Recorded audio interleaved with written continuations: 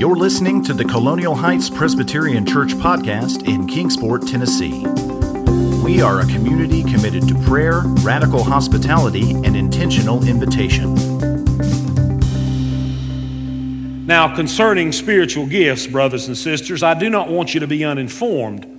You know that when you were pagans, you were enticed and led astray to idols who could not speak. Therefore, I want you to understand that no one speaking by the Spirit of God ever says, "Let Jesus be cursed." And no one can say Jesus is Lord except by the Holy Spirit. There are a variety of gifts, but the same Spirit. There's a variety of service, but the same Lord. There are varieties of activities, but it is the same God who activates all of them in every one. To each is given the manifestation of the Spirit for the common good.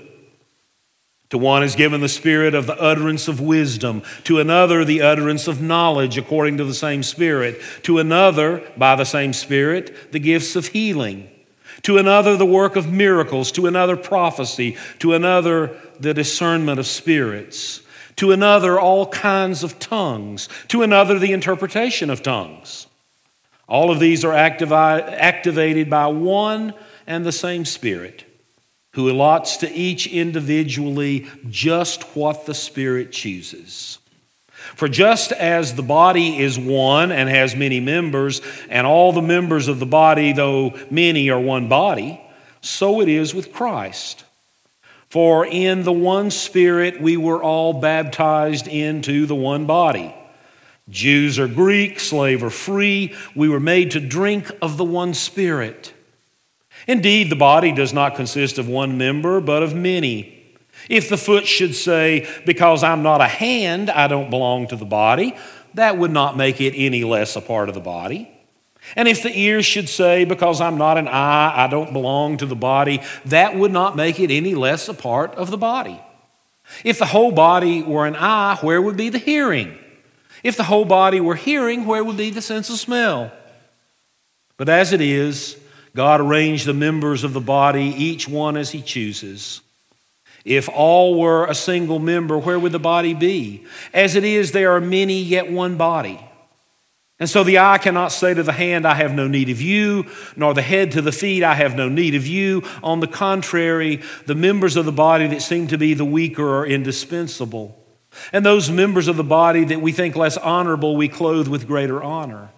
And our less respectable members are treated with greater respect, whereas our more respectable members do not need this. But God so arranged the body, giving the greater honor to the inferior members, that there can be no dissension within the body. But the members may have the same care for one another. If one member suffers, all suffer together.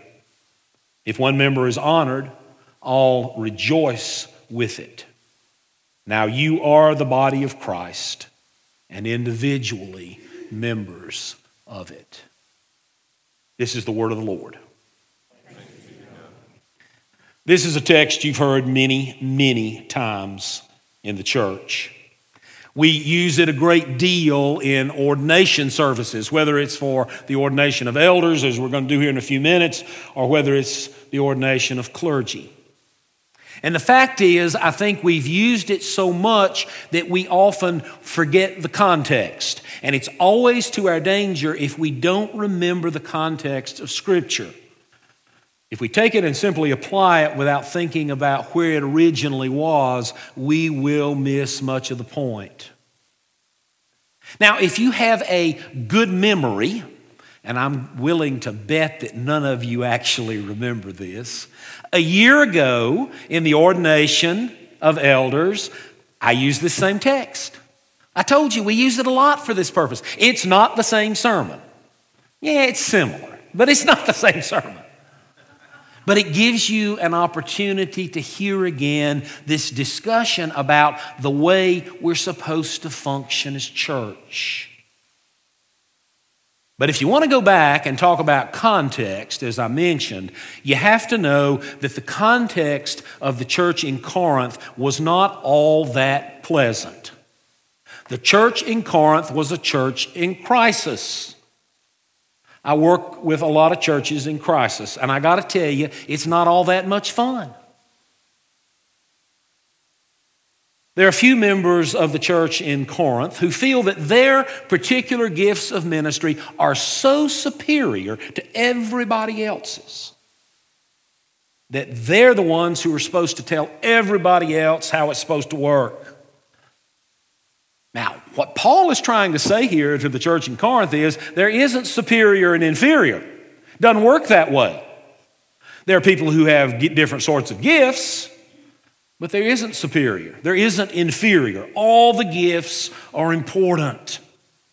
But the church in Corinth doesn't really believe that. So, yes, it's a church in crisis. Paul, who helps to found this church, writes this letter, and this is one of several letters that Paul ends up writing. We blend them together into 1st and 2nd Corinthians. That's the way they were gathered. But there's more than one or two letters here. Wants the Corinthians to embrace this idea that there's a place in the church and the church's ministry for everybody. And that every gift that's given really is intended to bring to the whole something we would not have without that particular gift. And Paul, as he does in several places, uses this wonderful analogy of body. And it's almost, you wonder, nobody really ever says this, but you got to wonder, is Paul speaking with a great deal of tongue-in-cheek? If the foot says to the hand, well, I'm more important than you, or vice versa, it doesn't work that way in an organic body, does it? We don't think about it in those ways. Paul is really using this to talk about this argument about who has the greatest spiritual gifts. Now, the problem, I think, in the church today is that you almost never hear anybody talk about any kind of spiritual gifts.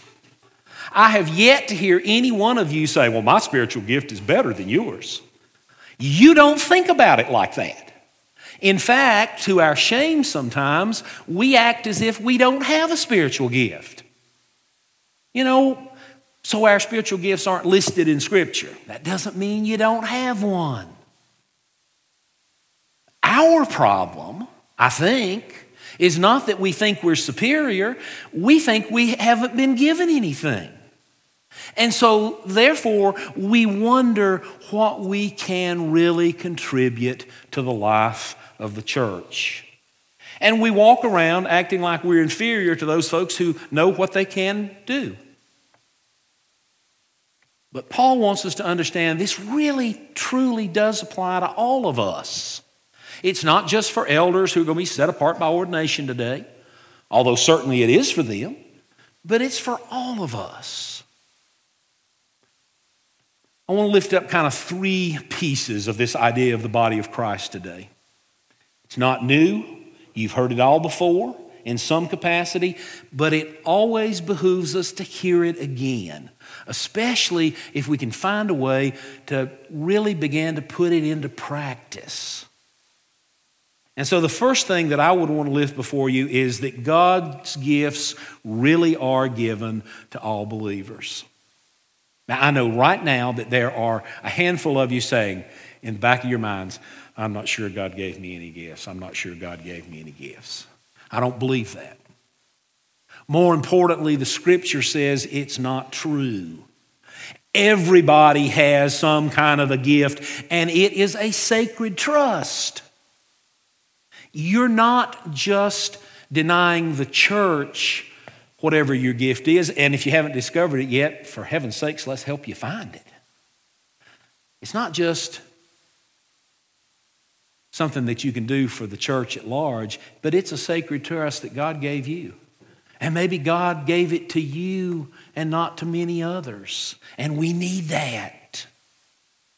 We have all kinds of talents and abilities, some of which we think of as being natural, that we don't often label as spiritual gifts. There's a lot of lists of spiritual gifts in the New Testament. You've seen them. We've actually done them in studies before in this congregation. But it doesn't simply mean that that's all that there is. And so if we do the normal listing, wisdom and knowledge and faith and healing and miracles and prophecy, you say, well, I don't have any of those. It's just part of the list. He never meant it to be exhaustive. The problem in Corinth is what they really want to do is they want what I'm going to refer to as the more flamboyant gifts. We have people who, in whatever it meant for that group, speak in tongues. Well, if you can't do that, you're not nearly as good a Christian as I am. And Paul says, baloney. That's ridiculous. What good does it do you to speak in some language nobody else understands unless somebody can interpret it? And of course, Paul's great counter to this falls immediately after this 12th chapter. And that's the one we all know and think about for Valentine's Day, though it really has to do with the church. It's the chapter on love. Because love becomes the greatest gift of all.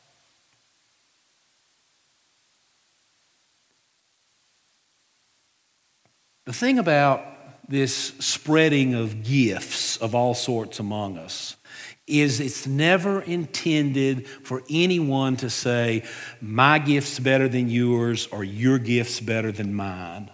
It's intended to say, we're all in this together. There's not a hierarchy here. It's meant to bring us together as God's people. Paul recognizes we really are very different people.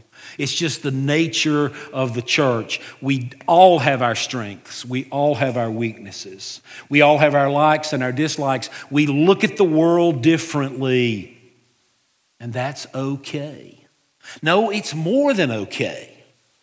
Because what Paul says is that God made us that way to pull us into a fellowship where there is this broader view of the world. Isn't that a glorious idea? Isn't it a wonderful thought that we don't all have to look and sound exactly alike to be a valuable piece in the church?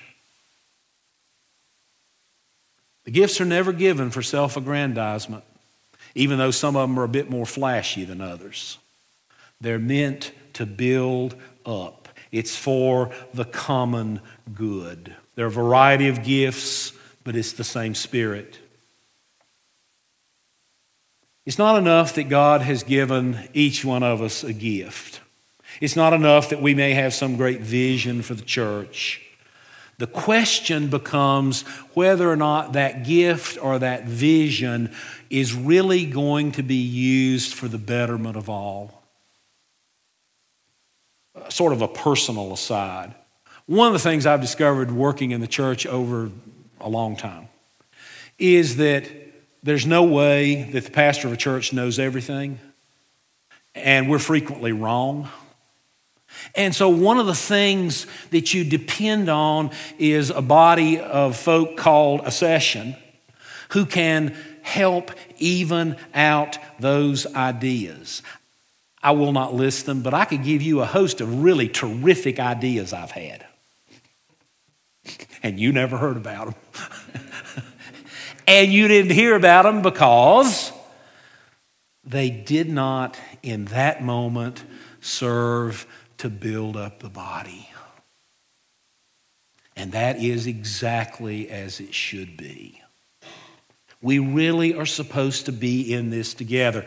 It is for the common good. We're in this individualistic society where we want to do stuff just for us or just for my team or whatever. That's not the church.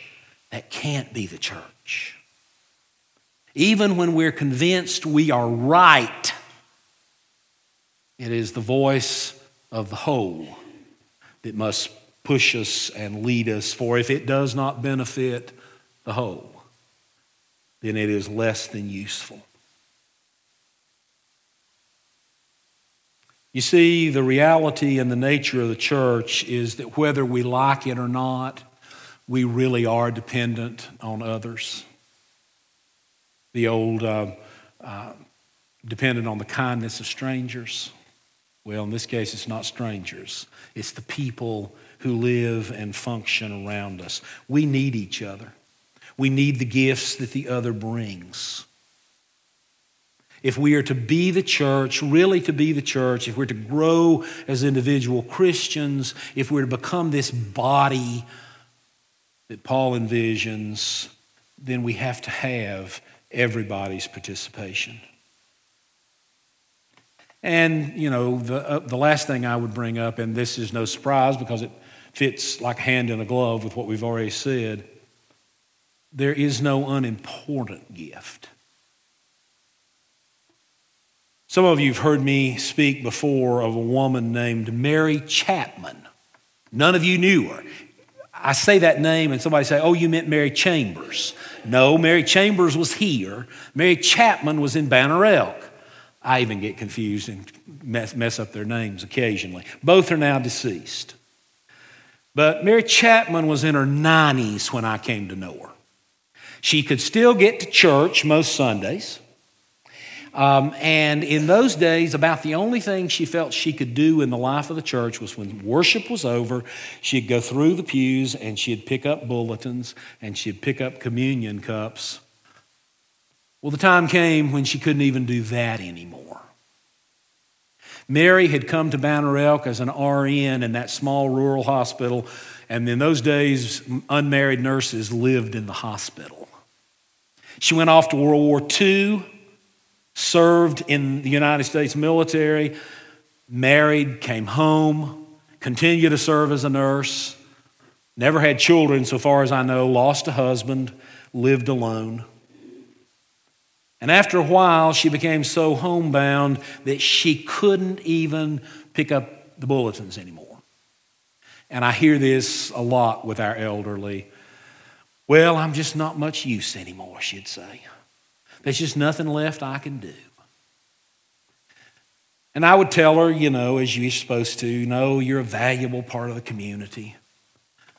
But Mary decided, and she didn't have to wait on me, Mary decided that the one thing she could do is she could single out people within the church and the community and she could pray for them.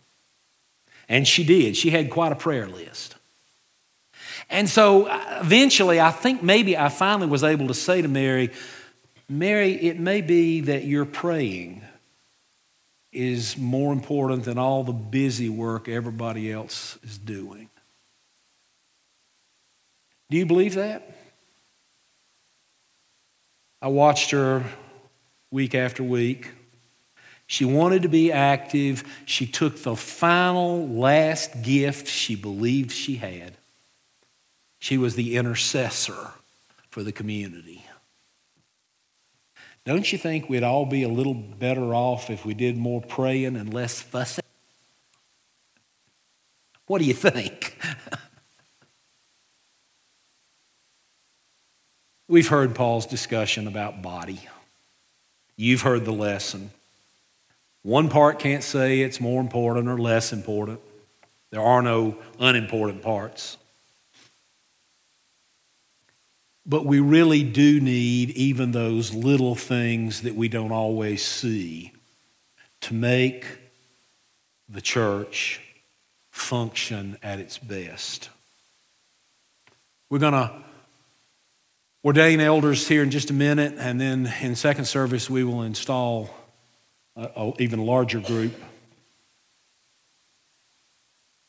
And as important as those folks' jobs are in the life of the church, they're not going to be able to do it without you. Some of it is they need your physical help.